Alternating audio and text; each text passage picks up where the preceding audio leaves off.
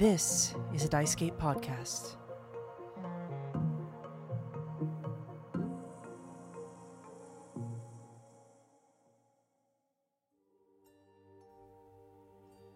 Imagine a world where the supernatural and the unexplained intertwine, where the veil separating our reality from the unknown is thin, and the echoes of the past still whisper in the darkness. The investigators of the Circle of Danse Macabre are our guides into this realm, dancing on the edge of life and death as they explore the haunting mysteries that defy explanation. We begin with classified assignment number 197, Beyond the Veil.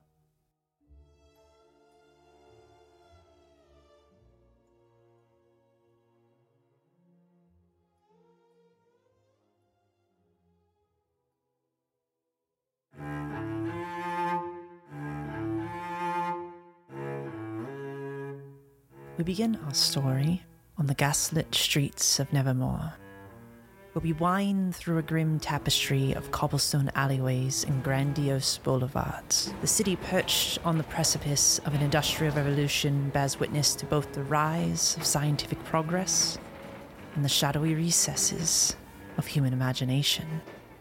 We see the towering spires of Gothic and neoclassic architecture cast long, ominous shadows, with the city's myriad bridges crisscrossing the inky waters of Zion Bay, which splits Nevermore in twain.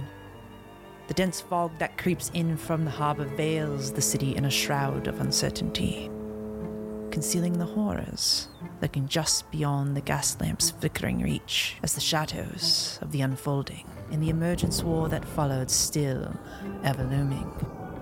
The bustling thoroughfares teem with a diverse population, their tattered clothing and hard expressions revealing the weight of their struggles in this sprawling, unforgiving urban labyrinth where a socio-economic divide is ever present.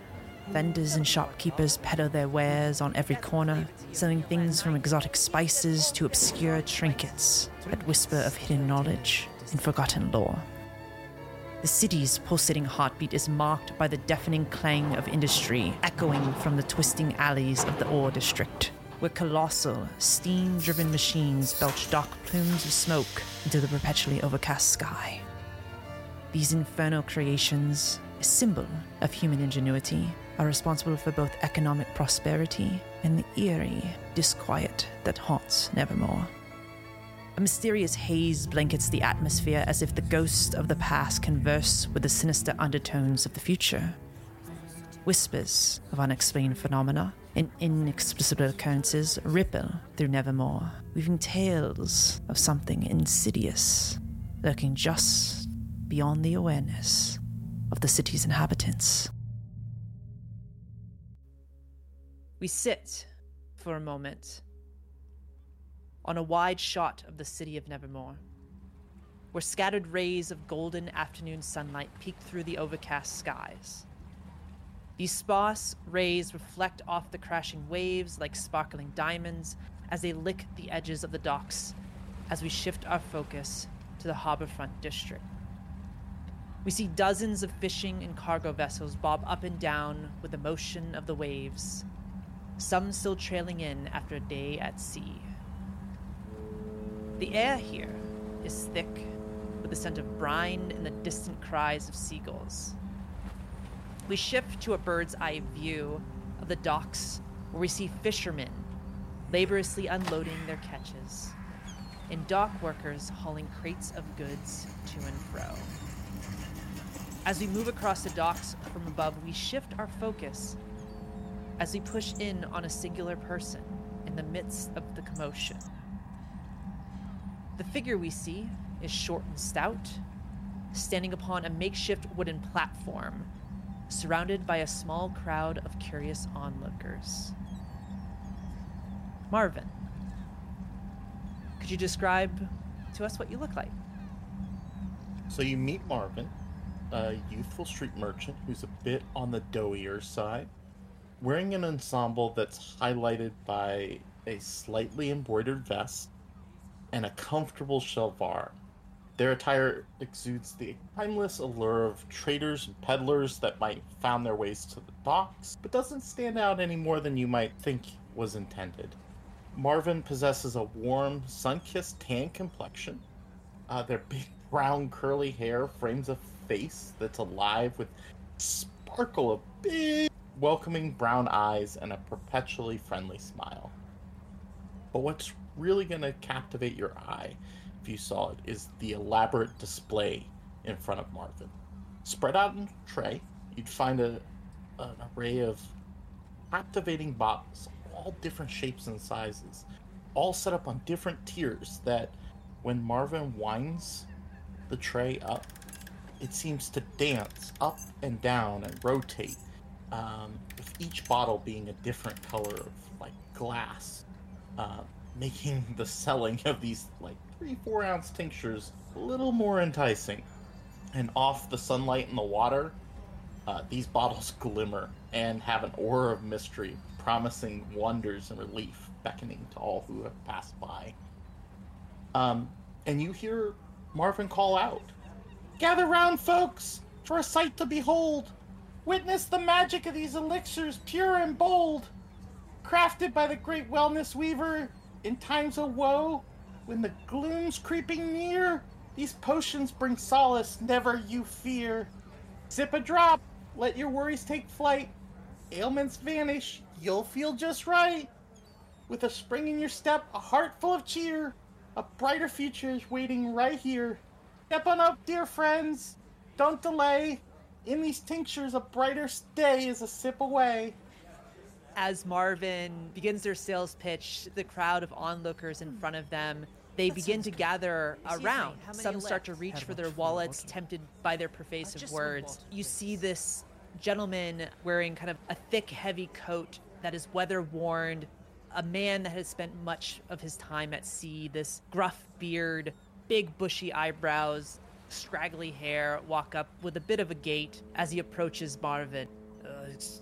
What exactly is in these tinctures here? I feel like we are just being sold some kind of snake oil hubbub. Well, good sir, if it were snake oil, it'd be the best snake oil you ever had. You sure you don't want to try one? I can give you one for free right now. Free on me today. It will cure all your ailments, just like I said. I mean, I'm never gonna pass up anything free. Sure. Here, come on up. Step on up. He grabs the bottle, pops the top off of it, takes a big swig, and in these heavy eyes of this fisherman, there's this lightness that comes upon him as he stands straight. He looks down at his leg in utter shock as you can see in that moment the relief over the fisherman's eyes. He looks towards Marvin and he begins pulling bills out of his pocket and coin in hopes that this will continue to help ail some of these pains and aches that he has from days at sea. How much can you sell me? I don't... Freeze it. These are hot commodities. But I told you it'd wake some snakes, didn't I? Yeah, you did. And he begins pulling out bills to pick up a few tinctures. As this is happening, Marvin, as you're closing various sales here, you see a figure begin to weave their way through the crowd of excited customers. The figure is a young man, mid-teens, wearing this worn cloth jacket. The elbows are ripped and missing. He's got a little cap on that looks almost hand-stitched at this point, with all kinds of patches upon it. And he approaches you with an envelope in his hand as he pulls it from his jacket and hands it to you. And you see on the letter, the wax stamp on the back bears the symbol of Candela Obscura. A message for you. The woman had sent me, said it was urgent. Oh, glad you hurried. Then here's a little something for you. Don't spend it all in one place. Or would you rather have one of my tinctures? I'd like the money, please. As his outreached hand grabs the coin from Marvin, and he disappears back into the crowd. As the young man disappears amongst the customers that are still here trying to get tinctures while they can. You see this middle-aged woman approach as the crowd kind of starts to disperse with a bit of desperation in her eyes. Excuse me, could I get a... Do you by chance have a couple more bottles? I just returned from...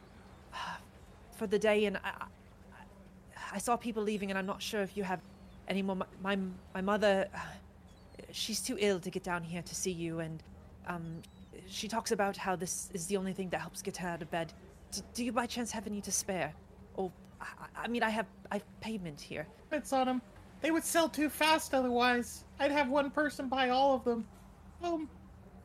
It wouldn't... Your mother wouldn't happen to be Bethany, would it? I haven't seen her yet for a couple days. Yes, that is my mother. She honestly, she took a bit of a spill. She can't move around like she used to. But yeah, I'm just trying to help out where I can. With Father gone now. Yes, it is for Bethany. She'd be very grateful.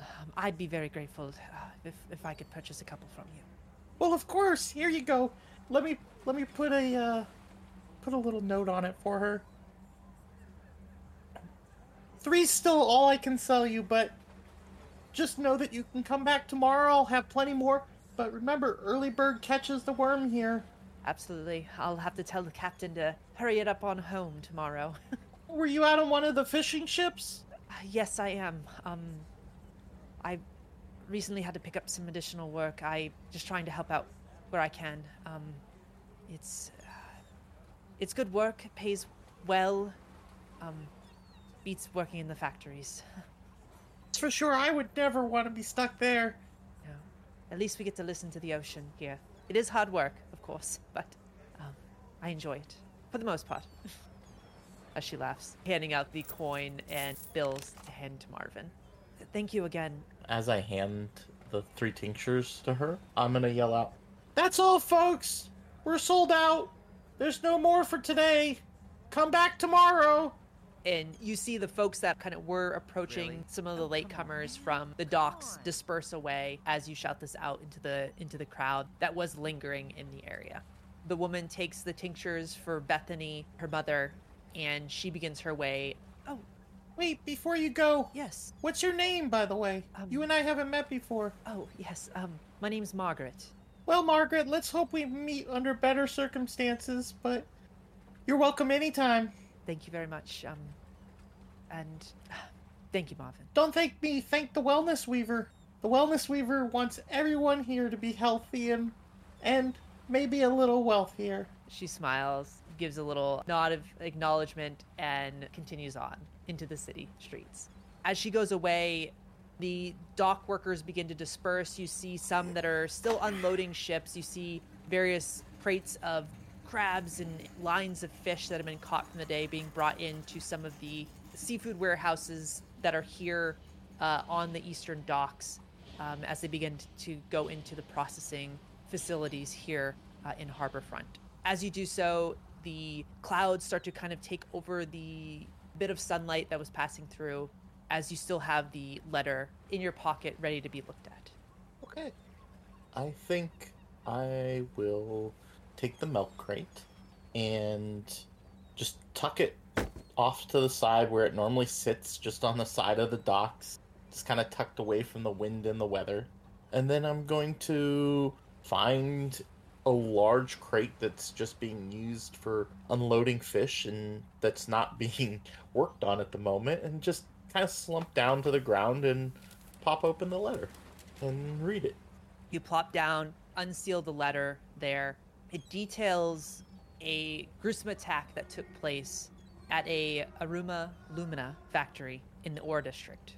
It hints at strange, unexplained circumstances. It doesn't go into a ton in detail, but it requires your assistance and to meet with your fellow circle members at the given address within the hour. And it is signed by Alex, the head lightkeeper of Candela here in the city of Nevermore. Muttering to myself, crap, it always is so quick.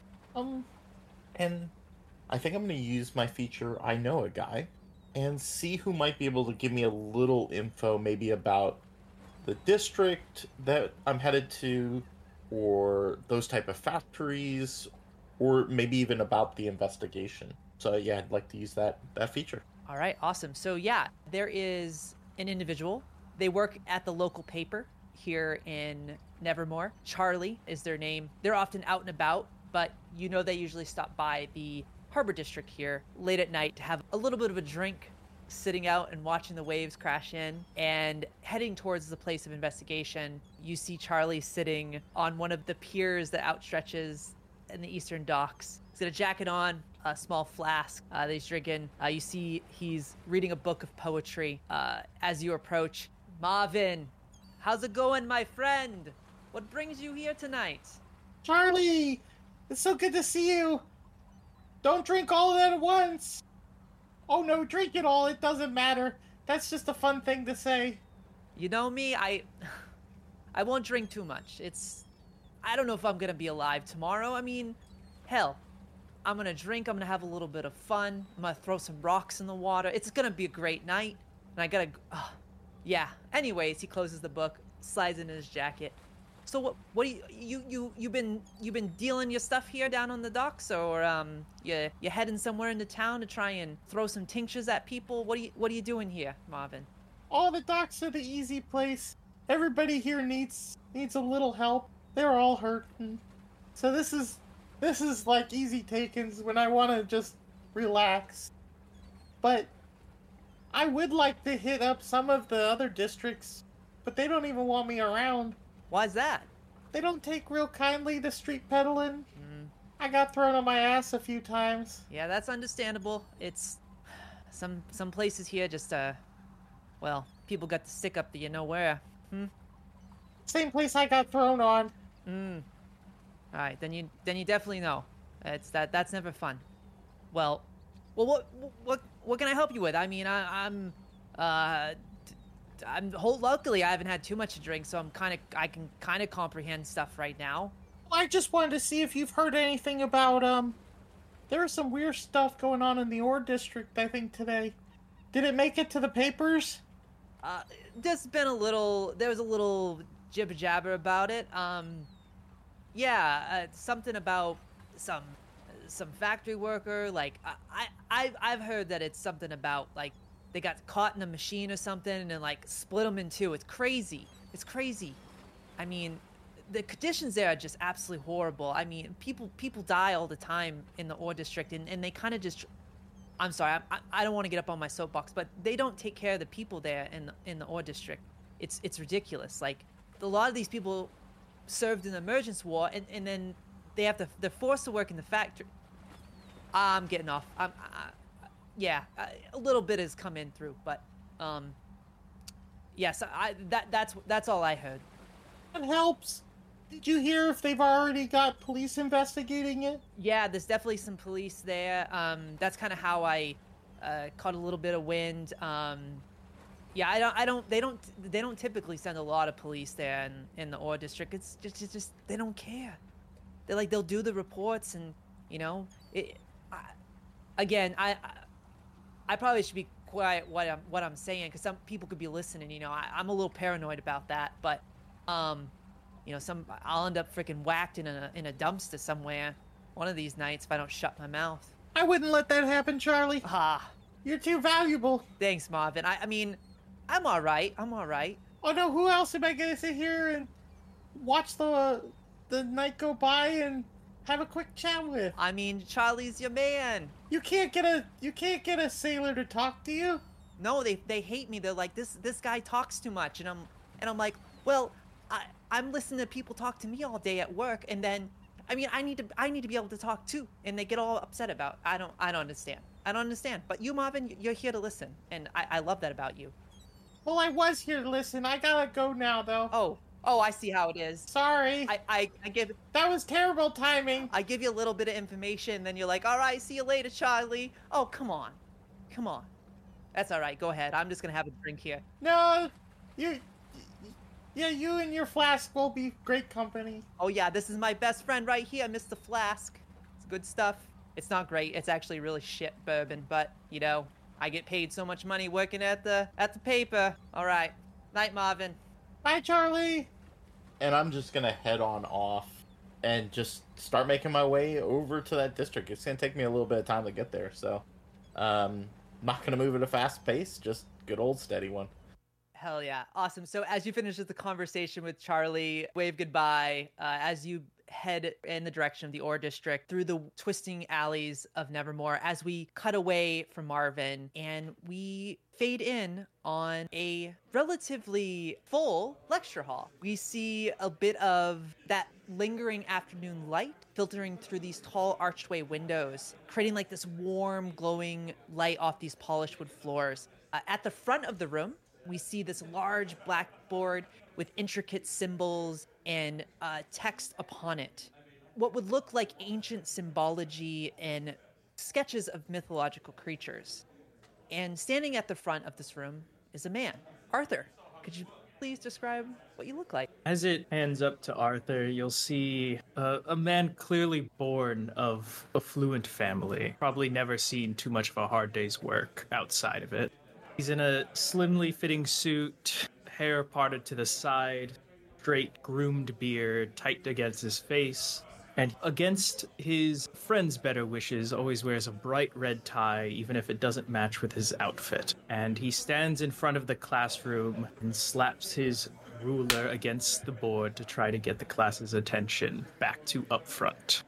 Everyone, please, I understand we want to talk. I understand we're near the end of class, but let me have your time. 5 more minutes. Yes, Emma, in the front. Yes. Thank you, Professor. We've been discussing a lot about the occult, and I was curious about your opinions on demons. Do you believe they are real, or is it speculative? I find it quite perplexing to believe that they are not when there are so many instances of it in history. What is your opinion on that? I would love to hear it.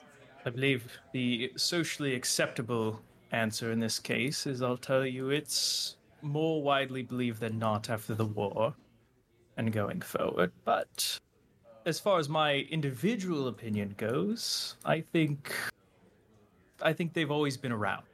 Maybe a little less prevalently, maybe in our own minds, so forth. I mean, every person has their own demons, but I think it'd be a fool's errand to disregard. So, lock your door, and I'll give her a wink. Huh. She tucks a little bit of her loose strand of hair behind her ear, and you just see she starts scribbling down notes. Other students doing the same thing.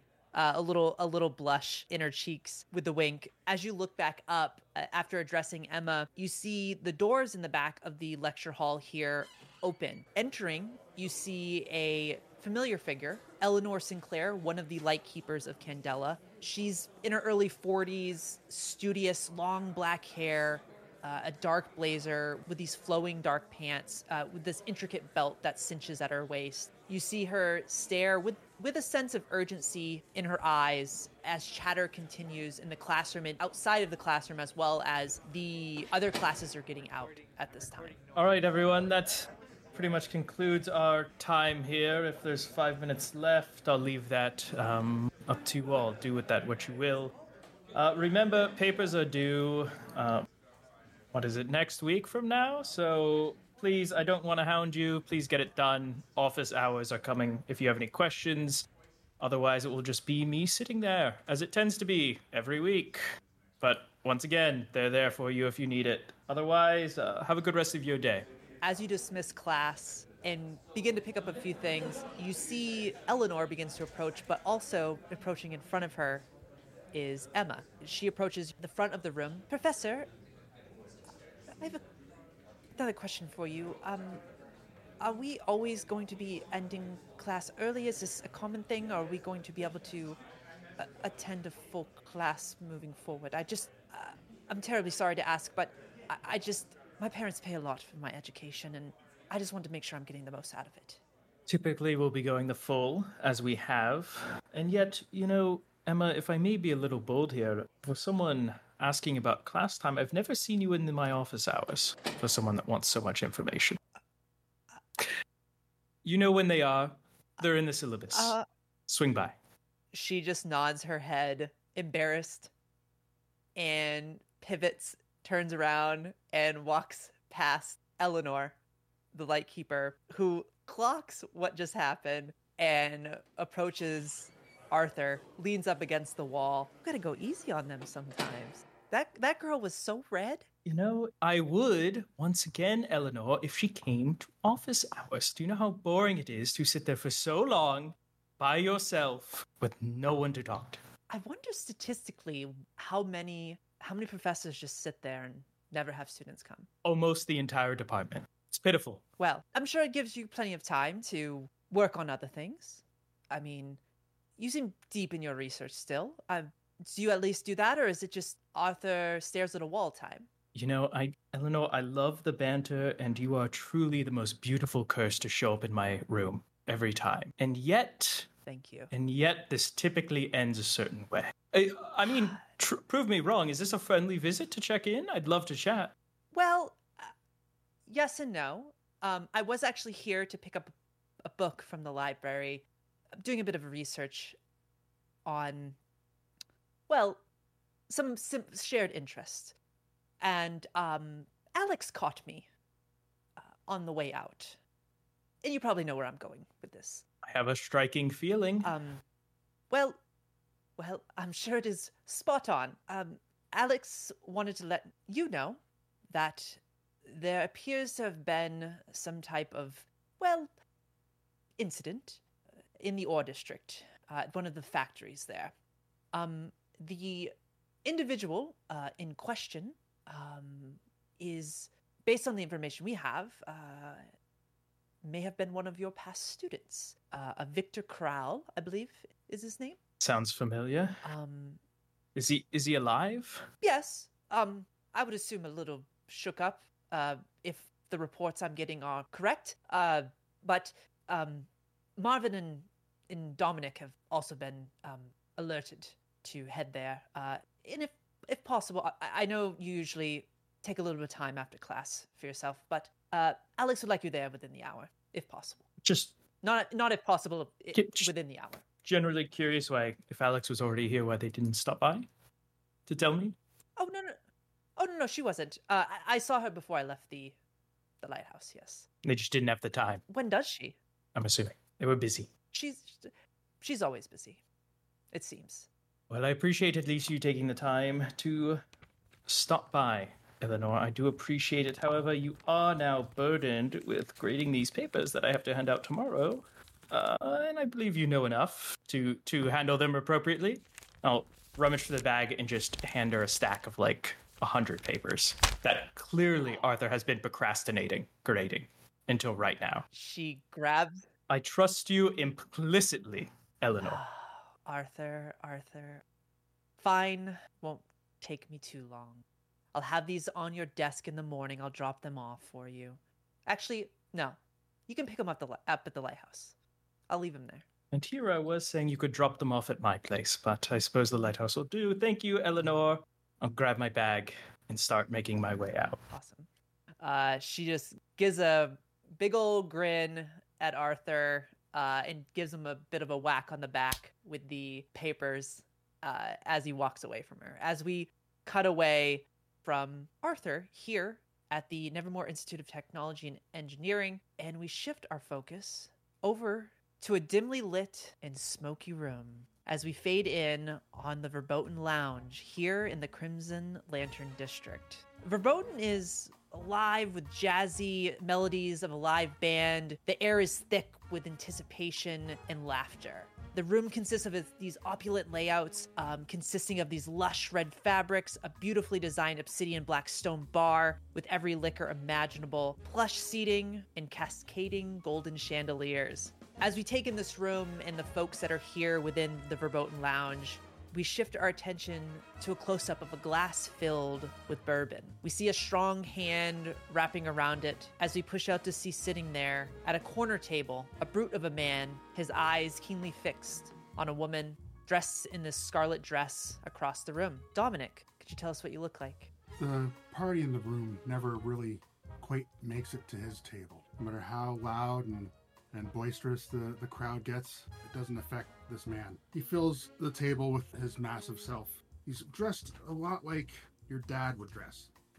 His style is a little bit out of date. Everything's a tiny bit threadbare if you look close, but it's neat and tidy and decidedly unfancy. His hair is honey gold blonde with silver hinting at the temples. He's certainly in his 40s. His mustache is the type that, one of those big full mustaches that were the style of other military officers at the time. His simple shirt is rolled up at his sleeves to show off, well, probably not to show off with his style, but it does show off his massive forearms. Suspenders and clean wool pants. The suspenders only emphasize his massive shoulders. He weaves top few buttons undone, probably less to show any skin, of course, but because his big bull neck, probably uncomfortable if it was buttoned up. The bourbon doesn't last long. He downs another one, leaning on the table, hunched over. He can't make himself small, but he's willing it that way. But he's watching Red Dress like he has been for the last while. He's curious for a couple different reasons, but yeah. What does Dominic notice that Red Dress has been doing? Yes, Dominic, you see the woman dressed in this scarlet dress engaging in conversations with several other patrons. You see that the folks that she's engaging with range from well-dressed gentlemen. You would gather that likely those of the Promenade District, politicians, counselors of the predominance. You would also see amongst this group some of the entertainers here at the Verboten Lounge. Men dressed in fine suits, custom tailored to fit their bodies perfectly, along with women in elegant gowns with beautiful gems that seem to just sparkle and light up the room as they walk around.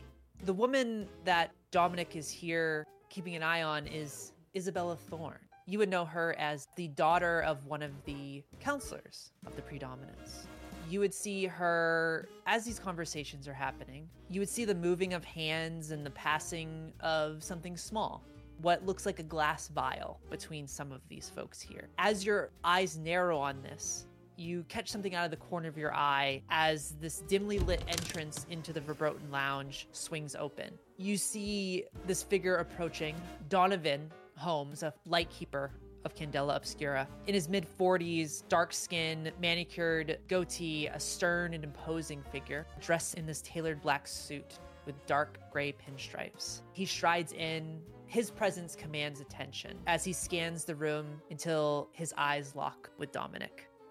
I look up and I say, Donnie, looks like you're here for a reason. I'm tailing someone right now. This better be good. Well, of course it's good. He grabs a chair, sits down. What you having today? Bourbon? Same as usual. That's right. Dominic holds up his glass, holds up 2 fingers. You see this younger man, probably you could gather mid-20s, wearing the attire that is worn by a lot of the wait staff here at Verboten, a kind of almost like a half jacket with a flaring tail kind of at the back. It flares down like a suit with the tail at the back, essentially, a fine pressed white shirt and a black bow tie. You see that they go over to the bar and have the bartender pour 2 bourbons as they walk over to your table with them. Here you are, places them down. Anything else I can get for you, Dominic, or for your friend here? How's your mom doing? Well, she's all right. I'm had to pick up a few extra shifts. Her landlord raised her rent again, second time this year, and I'm just trying to help her out a bit. I know the place. Maybe I'll pay him a visit. I couldn't ask you to do that, Dominic. He won't be bugging you too much anymore. And don't worry, Donnie here is an excellent tipper when he picks up this tab. Oh, Dominic. Yes, you see Donovan pulls out some bills and places it down. He actually just places it on the tray that the waiter, Onslow, is holding. Oh, thank you. 1 second, Onslow. Donnie, he's got a sick mom. Come on. That's all you're going to give him? Roll a sway check for me. Low stakes, but... So I got 2 in sway. I won't use any drive yet. Oh, Two twos. He looks at Onslow and then at you, Dominic. I'm sure you could throw in a little extra to help your friend here. Dom's a man of honor. He does exactly that. Donovan grabs his glass, leans back a little bit in the chair, takes a sip. So, bit of a problem. I know you're busy right now, but Alex has already had Marvin and Arthur contacted, but there's been a bit of a situation down at the ore district, and I know with your time in the military, there's a lot of folks down there that were former soldiers, and thought it would be a good thing to have you there and to back up your. Okay. I want to make something perfectly clear. I can hear you walking on eggshells. I can hear you trying to touch me with kid gloves. You know what? I'm okay. I appreciate your concern, but you don't need to sugarcoat anything with me. I don't need that extra effort spent on me at all. Where is the trouble again? Which factory? It's in the ore district. One of the Arum Lumina factories. One of their workers got torn up pretty bad. Doesn't sound... I mean, the machinery there is problematic, but from our initial reports, it sounds familiar to some of the stuff we saw. So just be ready. All right. Now, before I look up from our table, Donnie, I'm going to place a bet. $5 says that when I look up, that woman in the red dress that I've been tailing this whole night is going to be gone. And I look up. She's gone. You owe me $5. Fine. He throws $10 on the table. Let's go into Onslow. Good. Seems like he needs it more than you do. Now, was there anything that I clocked that Isabella Thorne was up to? Anything that to make it so this evening wasn't a total waste? Yeah. As you kind of re-look over at the area, go ahead and give me a survey. Yep. We'll say it's a. Okay. Oh, I have one of those. Sorry. This be a low stakes roll. So when I have one, I roll one die, and it's a 1. Yeah. So as you look over, you actually see that all the things that were over at the table have already been cleared and taken away. You see other folks starting to move over to that space where it was once occupied by Isabella and their group there. All right. Well, I'll start again tomorrow. Donovan finishes his drink, slaps the table. Be careful. Dominic doesn't know what to do about that. That's an interesting thing to hear from my white keeper. All right. I will be, I guess. I would say aren't I always, but I don't want to hear the answer. No, you don't. He gets up and turns around and heads out of the Verboten Lounge, leaving you there to finish your drink. All right. I take a walking glass too. Hell yeah. Awesome. Cool. So as you pick up your glass and you head out of the lounge here, the Verboten Lounge, passing through the doorway out onto the evening streets of Nevermore, we're going to cut back in time a bit as we shift our focus to earlier in the day.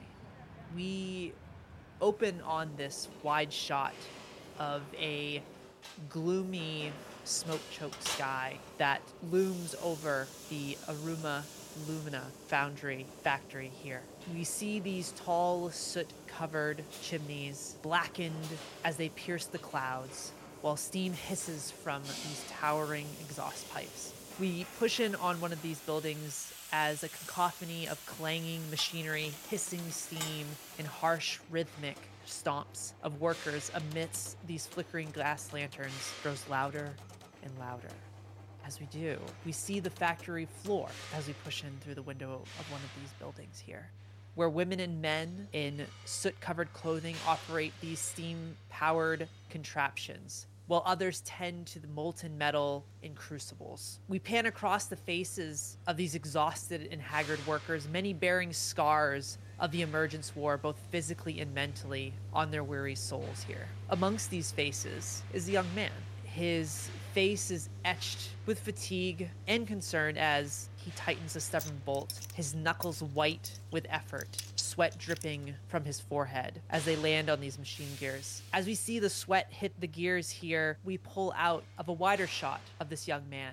Victor, could you describe what you look like? Yeah, so Victor is a tall, lengthy, skinny man. He can almost be described as gaunt. And very pointy. I think looking at him, you are reminded that we have a human skeleton underneath our skin. You can see every point and just bone in his body, whether it's his cheekbones or his jawline or even his bones in his hand and his wrist and his arm. You're constantly just reminded just how skinny this man is, and that there's a whole skeleton under there. He has kind of a middle part, kind of darker brown, messy hair. It's kind of unkept. He has kind of dark bags under his eyes, a kind of thin mouth, larger ears, and he's wearing kind of just a factory jumpsuit. Underneath his clothes, he's usually adorned with a white button-up that looks to be about 2 sizes too large for him. He has a loose black tie and black suspenders and black pants. Other than that, he is adorned in sweat, dirt, oil, just a whole mess. It looks like, rather than even in the conditions he's in, it looks like he's worked 3 shifts rather than 1. As we see Victor struggling, just this kind of perpetual exhaustion about him, we push in close on this bolt as he tries to twist and twist, his knuckles growing whiter and whiter until finally it slips from Victor's grip as it falls to the ground with a clang. As the bolt hits the ground, Victor, it's almost an isolated sound amongst all of the chaos. The moving machines, the sound of the metal crucibles cracking together, the hiss of the steam. You feel this, as that bolt hits the ground, you feel this chill race up your spine. This tether that seems to almost pull your focus as you feel that chill to the corner of the factory floor. Victor, as you look toward the corner of the factory, your eyes lock onto something. You see this shimmering tear in the fabric of reality. Something that you've seen before. You feel in your chest your heart begin to pound as you watch, your eyes unable to look away, as this tear seems to ooze darkness like thick smoke. As you see this grotesque spider-like leg emerge from the tear. Then another, as it casts these eerie shadows on these grimy walls here in this factory. You see your other workers as you're frozen in place, staring at this, working around, oblivious, unaware, their attention consumed by their work. As you see one of the legs of this creature stretch out like a knife in the dark, as it swiftly impales a worker. You see blood begin to spew from the man's chest as his eyes grow wide in terror, as he is lifted off the ground, his feet kicking, absolute pain washes over this man as he grabs the leg that is impaled through his chest. Victor, as you see this frozen, your eyes shifting to the ground, averting your gaze from the horror that is unfolding in front of you. As you go to look back, you feel something grab your shoulder. Victor, your machine is seizing my friend. You need to get the bolt back in. Come on. I'm sorry. I'll do it. And Victor will very quickly kind of try to shake it off. I think he'll realize like he's almost out of breath, like he wasn't breathing for a second. And he'll go back to his machine and try to close up really quickly and fix the mistake he's accidentally made.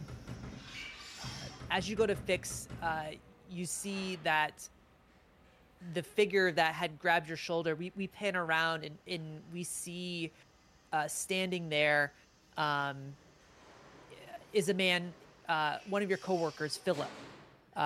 He's in his mid-20s but looks much older than Victor. He's wearing this tattered jumpsuit similar to what Victor is wearing. Skinny and frail, his eyes sunken, and they have like a faint yellow hue to them at the corner of his eyes, and a bit of a patchy beard. And Victor, as you get that bolt back into position, there's a moment where from within your peripheral, you glance over towards where you saw what you saw in the corner of the room, and nothing is there beyond the grimy wall. As you fix the bolt, Philip, you feel them tap a wad of what feels like bills up to your chest in this piece of parchment paper, like an envelope, up against your chest. Time to get out of here, friend. It's payday, and we got 2 days to blow it all away. How much are they paying us this week? I think maybe, I think we got about 20, 25, maybe, and he looks through his, I think like 20 this week. We've been working a lot of overtime, though. Could be better, but I guess better than nothing. Hey, why don't you meet me outside? I'm going to take a moment to wrap up here, and I'll meet you for a smoke. That sounds good. I'll see you in a bit. All right. I think Victor will kind of take a second to collect himself too and kind of just do like a breathing exercise and try to just remind himself that what he saw can't hurt him. He sees it all the time and that it'll pass because it always does. He'll take a few quick breaths, try to just relax, and he'll finish closing up the station. As you complete these breathing exercises and in a way recenter yourself, remembering that, yes, these visions, I've had them before. It's okay. We follow Victor as he exits the factory building as the floor is empty of other workers. As you walk through the door, you see other factory buildings that surround the courtyard. You see workers leaving. Standing outside, we see Philip leaning up against the pole. You see him pull out a silver case from a pocket inside a jacket he's now wearing. You see he flips it open and hands it over to you, and you see there's a few cigarettes and then a small glass vial about the size of a pinky with what looks like iridescent dust within it. A smoke? Do you have? Can have one of mine. Thank you, Philip.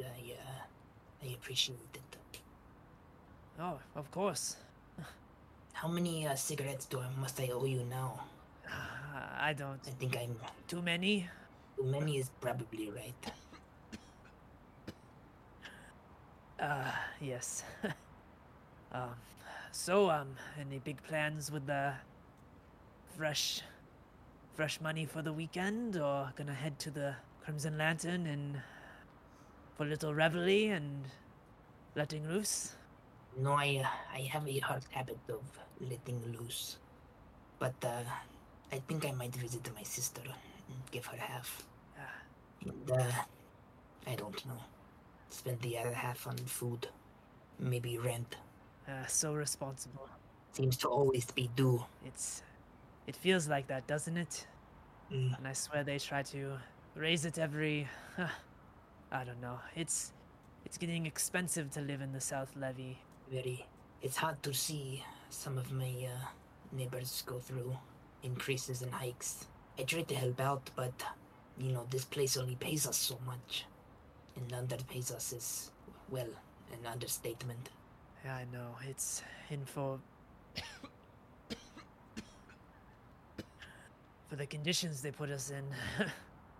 It's When are you going to get that cough checked out, sir? I did not mean to jump in. Don't worry. I have something that can take care of it. It's all good. As he says this, you see he pulls that glass vial that is sitting on the opposite side of the 2 cigarettes that are left, and you see he grabs it, holding it up to you. This stuff right here is, well, it makes me feel a lot better. Just a little... What is it? It has a few different names, but what is usually it's called Glimmer. Yes. You haven't heard of it? It's kind of a... I have heard of it and I have seen it, but not really up close, and I don't really have too much experience. Oh. I try to stay away from... Cigarettes are enough. I have one thing killing me I don't need. Well, maybe more than one, but I don't need more. Well, if you want a little, I can give you a little extra. I got quite a good deal on this one. Got a new dealer about a lot cheaper. A new dealer? Good. What happened to the last guy? Oh, they got, I don't know, probably selling when they shouldn't have been selling, and I don't know, you know how this stuff works. You cross the wrong person, but yeah, I mean, it's good. I've been trying to use the extra money and save up for, well, I've been saving up to, well, I think Alice and I are going to be leaving the South Levy soon. Leaving? Yes, I've been putting money away for, we're going to relocate to the Chalice. The new homes are being built there, and I've been saving up. We need a bigger place for, I haven't told anyone this, but, we found out, recently, Alice is pregnant. Pregnant? Oh, congratulations! I did not know. This is wonderful news. I'm very excited. It's honestly a little it was not you could call it a bit of a whoopsie. But she's excited. I don't know. I didn't think she could be more beautiful, and it's exciting. I can't wait. I don't even have a gift for you. I did not have time to prepare. I don't even say anything. Just take this. And I'll take out half of the cash and I'll offer it up to him. You need it more than me, and I want you to have something, and I'm just so happy for you, and please, just... Victor, I can't. I can't do this. And you will. He clasps Victor on the shoulder, gives a friendly squeeze. I appreciate it, friend. Every little bit will help. I can imagine having a little one probably will make life a little bit more, special, but probably need a little bit more money to get by. $10 though, that is not for free. But that is a down payment for a middle name, okay, Victor, for the middle name. Done. I am joking, of course, but just make sure you use it wisely, huh? I will. He takes the bills and he slides into his pocket, and you see him pop the little cork off the top of the vial, and he pours a little bit onto the silver case. And as he does, a little bit of wind picks up in the space, and some of the dust gets blown off the case and kind of like lands on some of the cigarettes and just flows off. And shit. Well, At least, maybe I don't need it today. Maybe it's a sign. Maybe, yeah, maybe not today. He puts the cork back on the glass vial and slides it, puts it back into the spot, but he grabs one of the cigarettes out and lifts it up. He lights a match, does a long drag to get it going, hands you the matches, Victor. As you go to light your cigarette, you see Philip grabbing his throat, and you look and he's still in his hand, he's holding the cigarette, and rather than it being this orange ember, you see this dark smoke pouring out of the tip. The ember is not red, is not orange and red, it is pure, almost like a voidless black. And you start to just see a bit of like dripping black ichor coming out of it. As you see, he drops it to the ground and falls to his knees, and his eyes start bulging out of his head as he looks to you. What is going on? Are you okay? I think immediately Victor will try to hold on to him and try to maybe see if there's something too tight around him or on him, see if his shirt is maybe too tight on him. So I think he'll kind of quickly ask, like, this has happened before. What do I do? Is it too tight? He just stares into your eyes and he shakes his head no. And as you check around, you kind of pry his hands off of his neck. You start to see the lower part of his neck start to bulge outward, and you see across from one side to the other, it just split open from the inside out. And as it splits open from the inside out, you just see this waterfall of black ichor start pouring out of his neck, and from it you see this leg start to emerge from it. As you see this leg stretch out towards you, I need you to make a roll for me, and it is a high stakes roll. oh, so that is my worst skill. Okay, move. So I'm gonna roll twice, and I'm gonna take the disadvantage. So let's see. First roll. I'm gonna roll it on the. Second roll. 1. That is a 1. Okay, so as you see that waterfall of black ichor pouring out of his throat and this leg begin to emerge, you go to step back, and there is a platform there, a stairwell that heads down from this wooden porch that kind of sits on the outside of the factory here. As you step back, you feel yourself falling, but as you do, there is this leg grabs your shoulder, and you feel it try to pull you towards it, and as it does, you feel this gash go across your shoulder. It does it in a way that not only do you feel this gash across your arm, it almost feels like you think your arm is going to be removed from your torso as you fall backwards. So you take a body. As you fall backwards, you smack your head on some loose rubble on the ground. You also take a brain as well. Your head dazed, your heartbeat increasing as the stress of the situation overwhelms you. And as you hit your head, you start to see this creature, more legs kind of start to land next to you. As looming over top, you see Philip up in the air as this leg kind of is holding him up as more come out through his throat. And you see as they kind of land next to you, you see Philip's body get bisected in two and just almost just filleting him out as his body just flops down onto the ground. And you see over the top of you this creature with this bulbous head and these burning amber eyes stare down at you.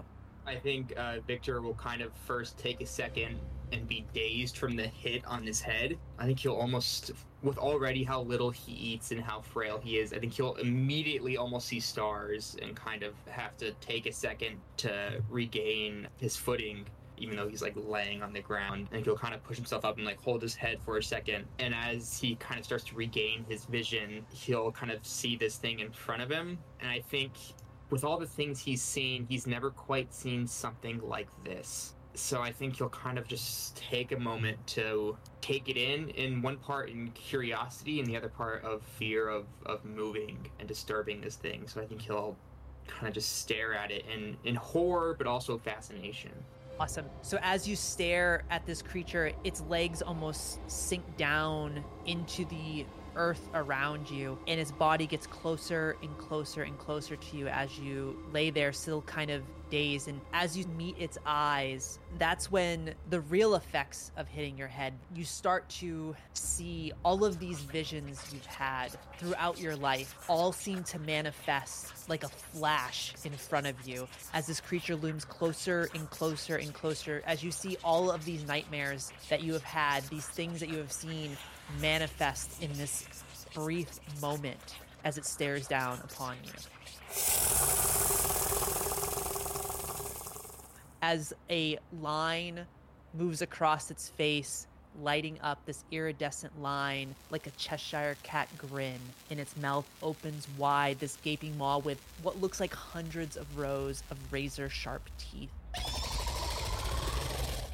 I think Victor is now kind of like just staring at it still, but is starting to try to come to and get out of it and come up with a game plan, and realize that this isn't like what he usually sees, and that this is very, very real. I think Victor will slowly kind of reach into his pocket for a little pocket knife, and then as he does, he'll get ready, kind of get in a better sitting stance, almost like on his knees, or like sitting in a sitting position, and then he'll try to dash under it and then pull his knife out and try to get to the other side of it, like go in between its legs and turn around to be behind it, kind of thing. Okay. As you try to move around it, get away, as you pull out this pocket knife from your jumpsuit, you run around. So go ahead and are you attempting to attack it, or are you just trying to get out of the way at this point? I'm trying to get out of the way. So what I want to do is run in between its legs, and just get like at least 10 or 15 feet on the other side of it, just so I can get some distance between me, and then to turn around and just have the knife out ready. Okay, perfect. All right, so as you run around this creature, you see the legs kind of like folding in this unnatural way, almost shifting in position upon this creature's body. As you run, you're gonna go ahead and make a move roll for me. This is gonna be another high stakes roll as you try and get out of the way. Okay. It's a 5 and a 4. Okay, and is that with the 5 and the 4, do you have that as an ability as far as, or is that something you roll with a disadvantage? Is that? Just because I don't have anything in the move category. Yeah, roll with disadvantage, take the 4. So mixed success. Yeah, I don't have any drives or anything to spend either, so just leave it at that. Okay, awesome. So, Victor, as you run around this creature here, you are able to get to the outside of it and gain some distance, but you see the leg as they fold in an unnatural way. One of them lashes out towards you and strikes you. As you hold your knife out, it strikes you in your chest, and you get flown across, and you land next to Philip's lifeless body as you see the creature kind of shift over and look at you, but then it gets low to the ground and just takes off towards one of the buildings straight ahead. And you see, as it's running towards the building, the body almost folds into itself as it leaps through a window, and you hear the sound of glass breaking as the creature goes through the window, and as you find yourself lying next to Philip here, and you do take another body on that. Gotcha. So as you lay next to Philip, your knife still in your hand, you pick yourself up, and as you kind of look around, you see Philip in front of you. You also hear in the distance what sounds like gasps. I think I'll turn immediately kind of to see where it comes from. Try to do it fast, but I think with how damaged I am, I kind of like half shuffle over holding my side with the knife still out, and I kind of like hold it out in front of me to see where it's coming from. As you turn around, pointing the knife out, you see 2 of your coworkers looking towards you and down at Philip's body, which is now quite dismembered, and you see them take off running for help. I think Victor will look down and kind of realize the situation he's accidentally put himself in, and kind of take a half haggard kind of breath and just go, "Oh, Krish." And that is where we'll end episode 1 of Streets of Nevermore, The Circle of Dawn's Macabre. Thanks for listening.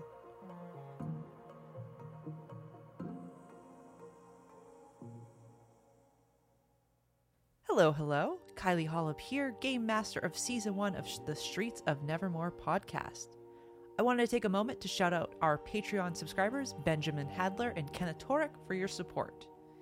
If you're interested in becoming a patron of the podcast, please head over to patreon.com/Dicescape to learn more about the available tiers and the perks you get for becoming a Dicescape Patreon subscriber. Links to our Patreon will be found in the show notes, and a link to a video breaking down the tiers put together by the one and only Richard Shield, who plays Victor Crowell in the season of Streets of Nevermore. Your patronage helps support our small team scattered across the country, put together each episode as we continue to refine our craft, utilize better resources so that we can deliver continually evolving episodes throughout the remainder of this season and beyond. Thanks again for listening, and we look forward to sharing the next episode with you soon.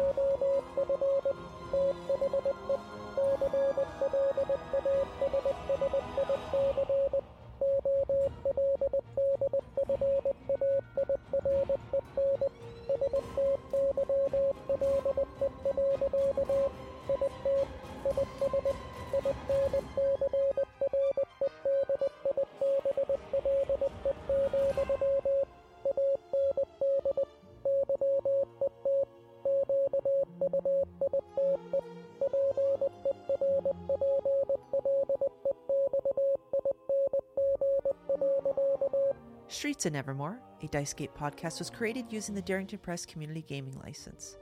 The Illuminated World Standard Resource document is owned and copyrighted by Darrington Press LLC. All rights reserved.